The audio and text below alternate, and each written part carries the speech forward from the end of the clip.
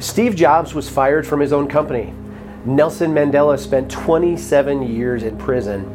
And Abraham Lincoln, he failed in business. He had a nervous breakdown and was defeated in 8 elections. Now, they all went on to experience tremendous success. Now, as an executive coach, I have a legitimate soft spot for leaders that have actually experienced rock bottom, but has embraced honesty. As a society, we tend to move on very quickly from someone who has experienced failure, mostly for the right reasons. However, I am a little different. There's something so powerful about the next chapter of a leader that knows where they went wrong in the first place, embraces it, and does the work to ensure that it never happens again. I want to be a part of that story. In talking with today's guests, we're going to hear about how focusing on what you can do can be the best thing that you could ever do. Welcome to the Level Up Leader Podcast. I'm your host, Michael King. I'm an executive coach and founder of Teams.Coach. I work with C-level leaders to clarify, to expand the vision and elevate performance and elevate their leadership. On today's podcast, I am joined by Miles Welch. Miles Welch is a leadership coach with amazing experience in business and in the church. I've been Miles' coach for close to 2 years, and I've seen him triple the size of his business and income over the time that I've actually worked with him.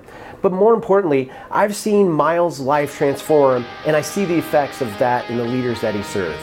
So everyone, please welcome Miles Welch to the Level Up Leader Podcast.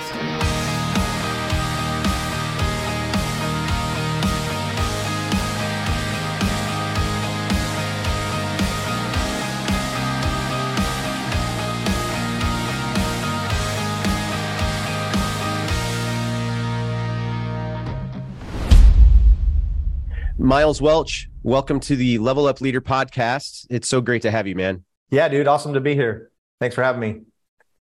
So we've been working together now for probably, I don't know, close to a couple of years. Yep. And I've literally seen you level up, and go through this absolute transformation of actually being a coach, serving the spaces that you're in, leading your life well. Talk to me a little bit about who is Miles Welch? What do you do and what makes you tick? Yeah. Well, I'm a California boy originally. I don't even know if you knew that. And came over to Atlanta in 2001 and took a job actually at a church out here, a big old church that I worked at for 20 years and transitioned into coaching after that. And dude, I'm I was always more of a leader than a pastor, even when I was in the pastor space. I wasn't the dude you wanted showing up at your in the hospital. That wasn't me. Never. I was never that dude. I was always more of in the boardroom strategy, those kinds of things. I ended up, being part of the John Maxwell Leadership Center and actually running that for a while. So I was just always more in the leadership space anyways.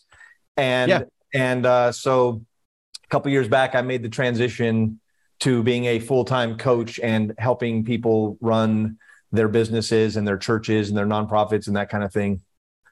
That's kind of who I am, man. Absolutely.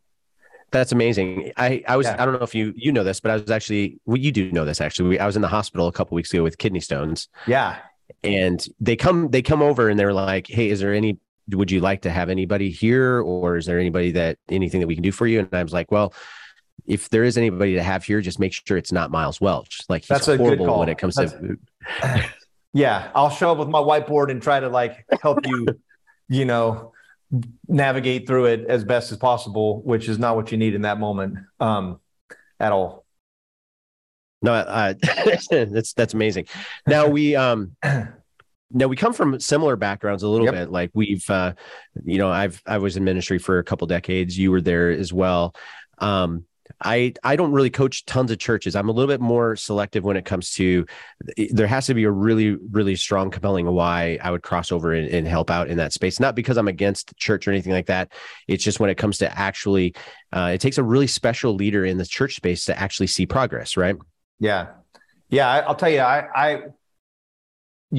as my coaching practice grows, I get to be a little more selective also. And the leaders that I want to work with in the church are building tomorrow's church.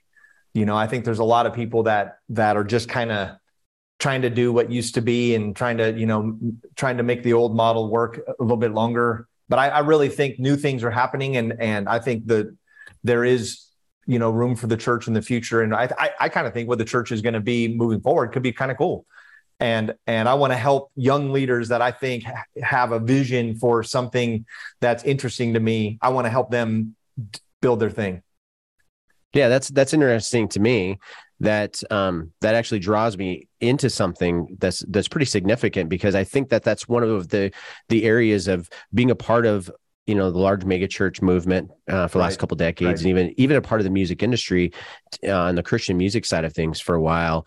You kind of get this idea that maybe it's this uphill thing, that COVID helped push us forward into this post-Christian America so much faster. And so the church needs to do something radically different in order for them to get credibility back into some spaces that they might have lost footing along the way. Would you agree with that? Yeah, totally. I remember, being on the executive team of a huge mega church and all that. I remember I kept introducing ideas to the executive room. Like, I remember saying once, guys, I'm not saying the car doesn't work.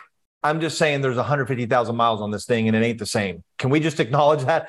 And there was just like this overwhelming, like, no. Let's just keep doing what we're doing. It works.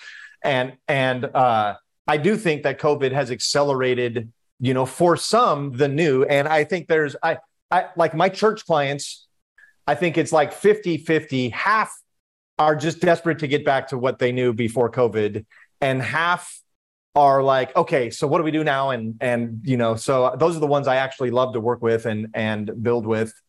It's a lot of fun. Yeah, you nailed it. The churches that we see moving forward in a way that's healthy and they're actually leaning towards something that's productive are the churches that aren't trying to chase down the identity of what they were prior to COVID. Right. They're the churches that are willing to say, let's build something new and make a bigger impact doing the right thing. Yep. The right thing's hard, right?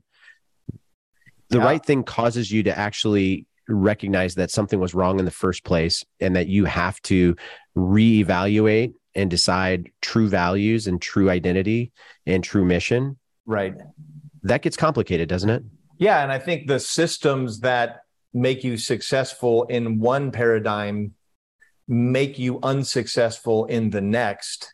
And so it's really hard to make transitions. And it isn't even, anyone's fault. I mean, just if you think about like Blockbuster to Netflix, we all look at it now and go, well, duh, like that was an obvious change. Well, I think it would have been hard to own all that property and then tell you it doesn't matter. I have to believe that the paradigm that made them successful was also the paradigm that made them unable to make the transition. And I think we give them a lot of flack. I don't know if any of us were in the boardroom and looking at all that property would have said, yeah, none of that matters now. That'd have been a bold person. Yeah, absolutely. Man, we could probably talk about church leadership all day long. Yeah. In fact, with Teams.Coach, my company, we've been chatting, and also I've been chatting with you a little bit on doing some partnership collaboration stuff that's specifically designed for church leaders. So I'm excited to bounce into that in the future. But today I wanted to just talk about you, and I want you to drop some gold on us to my audience. I'll try. So at some point in time, you decided there was something that happened within your life, and then you decided, I have to level up my leadership before I can actually make an impact elsewhere.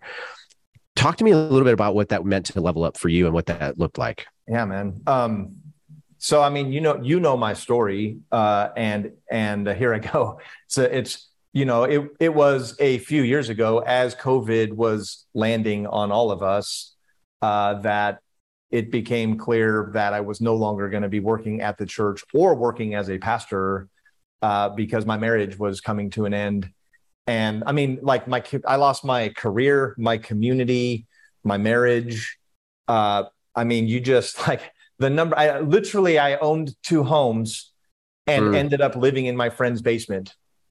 And older gentleman that was a mentor of mine, very fortunate to have him, but I mean, the amount of, the amount of leveling down I did to get there was pretty significant. And I was there and I was in the mess of it. And, I had a lot going on, Michael. And I remember the first day waking up in that basement, which was incredibly, as you can imagine, depressing and discouraging, and my head is spinning about all that I had just lost. I literally, he had a whiteboard in the basement. He had taught he had adopted kids from Russia and then homeschooled them, and his basement was kind of the classroom. So there was a whiteboard in there.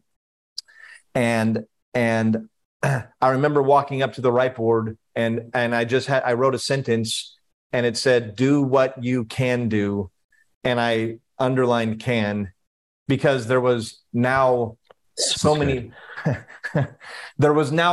things I couldn't do that became an overwhelming thought of all. I think it's easy to obsess over what you can't do because that's where you're the most vulnerable. And I had to train myself to do what I could do. So again, I'm, just lost my job, lost my career, lost my family, lost my community, living in a basement. Well, I can heal, and I can feel pain, and I can heal. I can reach out to people I know and get advice.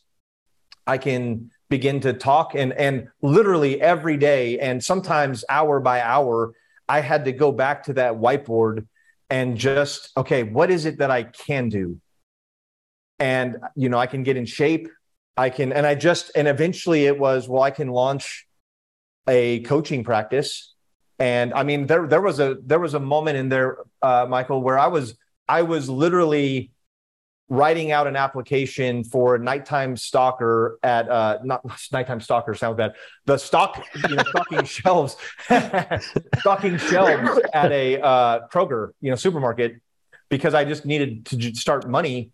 And some of the advice I got was, instead of that, you've always been a coach. You might as well launch it, and just you're going to end up coaching. So just get to the coaching, and you were even part of that early on, and that's kind of what I started doing.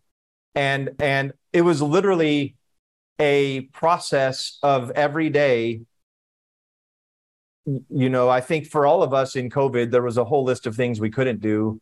But I just began to focus on what is it that I can do. And that's what I'm still doing today. I mean, I've managed to build an actual coaching practice that actually, I think in 2.5 years, I'm pretty grateful with where I'm at. Absolutely. You've built something substantial and significant, and you're making an impact, probably a bigger impact than you've ever made before in your whole life. I think that's true. I love the statement of do what you can do. I went through a similar process, different circumstances, but very similar outcomes and similar process, and getting up and waking, and just realizing that you have to put one foot in front of the other, and you have to move towards the things that are fruitful and possible and that serve you the best. Because before you can make an impact anywhere else, you have to be able to lead yourself better than you've ever led yourself before. And if you focus on what you can do grows. If you focus on what you can't do grows.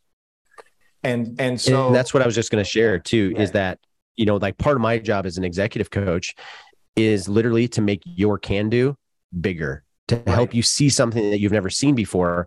And that's really kind of where we connected, was that I saw something fantastic in you, and you've become a really good friend. And I've just absolutely, I can't tell you how many times that I've actually talked to other coaches or talked to other leaders, and I've bragged about just the trajectory of your life and the potential of where you're going in your future. But that started with some really, really deep soul searching and high levels of self-awareness to knowing what you had to get out of, right? Yeah, for sure. That's amazing. So you're going to bring some stuff to us today, so I wanted to talk to you a little bit about when it comes to you as a leader and you as an as an executive coach, and that you're coaching other leaders on how to, up their game. What is something that's in your toolbox? What's something that you use regularly that helps you create next level for other people? Yeah, I think, you talk a lot about superpower, right? Yep. I think one of the things that I've always been able to do is sit and listen to somebody tell me their scenario, extract the information that matters, and then chart a course forward for them. And so that's kind of, we've called it clear path forward. That's kind of what my coaching style is. Where are you at? What are you working in? And let me help you chart a course forward. And this has taken on a variety of forms from, I'm working with a lawyer who he's risen as a lawyer to lead other lawyers, but he has no experience leading a team. And so I'm coaching him in team leadership and literally just sitting down and saying, okay, you need to have a meeting. And in that meeting, you need to invite the team to, hey, we're going to generate 10 new clients from the ideas in this room. And I'm walking him through, giving him a clear path forward as a leader of that team. And so that's kind of my coaching with him. And they went and did it.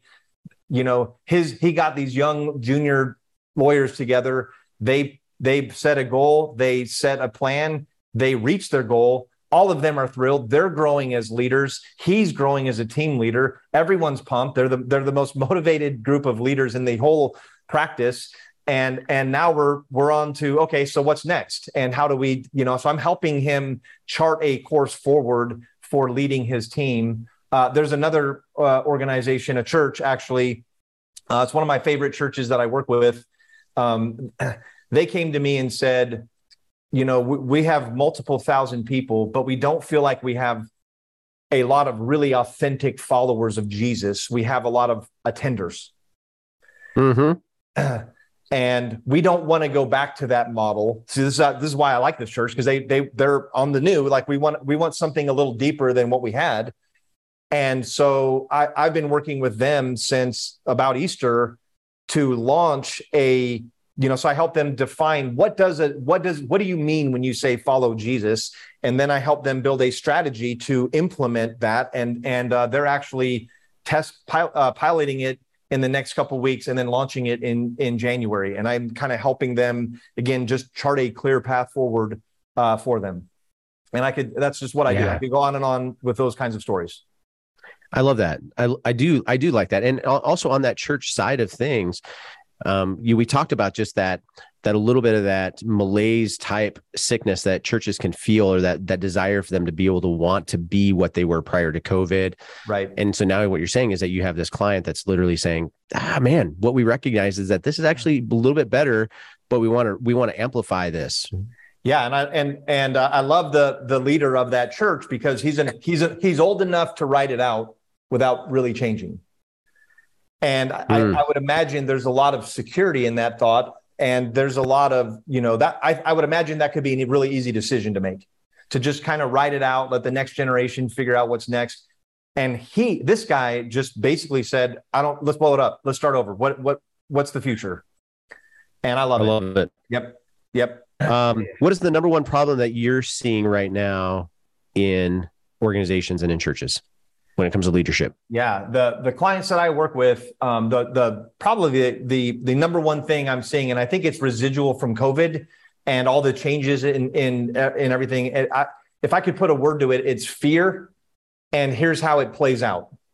A lot of my clients, they're not betting as big in this season as I think they should, if that makes sense. Like I think this is a season where there's so much opportunity for growth and I think there's so much potential to leverage what you have. Like in some ways, I think there's so much we can go do, but I think people are a little bit afraid, particularly the people that maybe their organizational identity is not as solid, and so they struggle with the new realities a little bit more than other organizations. But if I could boil it down, it's fear, and it plays out in they're placing smaller bets than I think they should.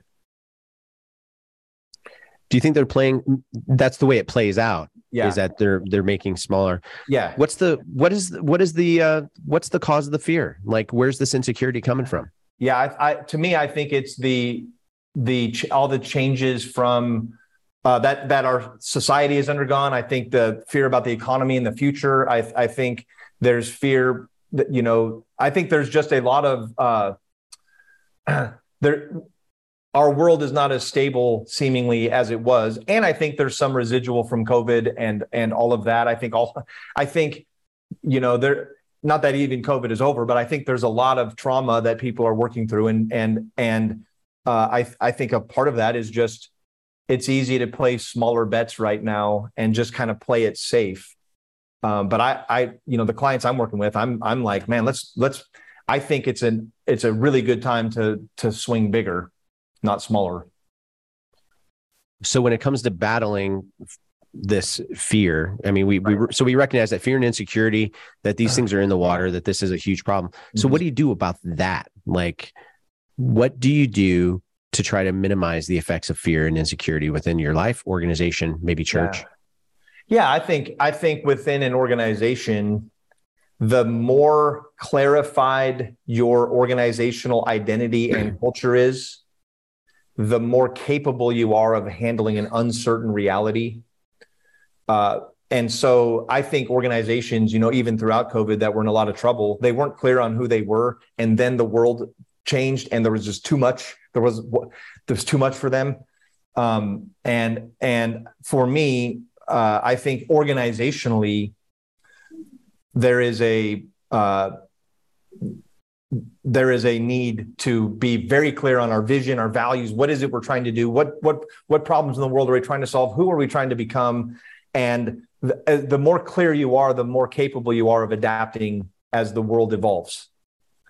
Yeah, absolutely. And because I don't think any of us have, I don't think any of us can predict as well as we used to what the future is going to look like. So you need to get really smart about who you are so that you can adapt a lot better. Yeah, there's this level of fear that pops up in you as a leader when you recognize that the thing that you've been doing for so long no longer is actually landing with an audience, or that the audience was never there in the first place. But when you have all these different moments happening, whether it's through COVID or whether it's through social, economical, or political, whatever it is that's like flipping your world upside down, there's this catalyst moment psychologically and emotionally that reminds you that something's different. And then you're able to pause long enough to go, oh, wait, I'm not relevant. And that really freaks people out. Yeah, that's good. So recognizing, number one, is that you were built for something different. And number two is making those changes to be relevant to the thing that you were meant to do in the first place. Right. And not necessarily, if not necessarily identifying yourself through your product, but rather through your value, so that 100% your products can evolve as the world evolves, but your value to, your customer on the other end doesn't necessarily change. Your delivery systems change. Yeah, absolutely. And I think on that same note too, your products and your services aren't your systems and your structures. Right. Exactly. And I think that's where people start to get freaked out a little bit, is that when I start to feel a little bit insecure about my efficacy or my effectiveness as a leader, there's a tendency that I actually might go back to my office, and there's a huge old whiteboard that's across the back wall of my office. And if I want a good day of just self-therapy, I might not be effective, because what I'm going to do is I'm going to probably come back here and I'm going to look at my systems and my strategies, and I'm going to start to build a new structure to see if I can improve performance for my organization or whatnot. But the first thing I really need to do is I need to ask that question about relevancy and making sure that's attached to my value and my values as a leader. I think that's really wise, and that's really good, right? Yeah. Well, I'll tell you, in the world of church, if you just think about it, everyone stopped going to church and everyone went online, right? The whole world started going to church online. And so when COVID was all the shutdowns were coming to an end, every church leader is trying to get their people to come back. And some see online church as a problem to be solved because they're thinking small, and fear is just get everyone back. And some see some see it as an opportunity to go reach new people with their message. And it's literally just how small do you think versus how big do you think? And I think fear is the thing that determines whether you think big or small. And that's in scenarios like that in every industry. I love it. Yeah. I'm going to have you on a future podcast. I want to dive in a little bit on some of the things that you specialize in the future. But until then, how would people get a hold of you or find you if they wanted to be able to track down and just network with you? Yeah, I'd love that. I'll tell you, the best way right now is on my Facebook page, Miles Welch Coaching. I also have a website, Teams.Coach. If you're in the church space, that might be more relevant to you. But Miles Welch Coaching is my Facebook page, and you can like that, follow that, and then kind of see, so I have some videos and some content on there, and there's a way to get a hold of me. I'd love to chat. You can message me there. Awesome. And for everybody that's listening, one of the best things that you can do is just to hop on into Facebook and join our Level Up Leader group. Yep. It's free, and actually Miles is actually in that group as well. So all of our content providers are hopping into the community so they can interact with you. So, man, you're a gem. I love working with you, and I love seeing you grow and just absolutely blowing this thing up. So, congratulations on all the success, and I look forward to future conversations regarding leadership. Let's do it. Thanks, man. Appreciate it. So thank you for joining us today on the Level Up Leader podcast. If you enjoyed the episode, consider leaving a review on Apple, Spotify, YouTube, or wherever you get your podcasts. It helps to get the word out. And make sure to like, subscribe, and to follow so you get all of our content. Now, Miles shared a story about waking up and writing on the whiteboard, "Do what you can do." I like the simplicity of this, but also the bold transparency that comes with this as well. So many times it's easy for us to get distracted and only focus on the things that we can't do. Miles also stated that if we focus on the things that we can do, the can-do grows. So take some time, jot down your can-do list. Let's let this get our focus today. Also, share your thoughts on today's episode in the Level Up Leader group on Facebook. Miles would love to see you there. A special thank you to our featured artist, Names Without Numbers, for allowing us to use their music. We decided that we only wanted to feature music that I have produced as a music producer. So that's pretty great. Thank you, guys. Now, to find out what we're up to and everything that's going on, please check us out at www.Teams.Coach. And don't forget to join our Facebook group at www.Teams.Coach/levelupleaders.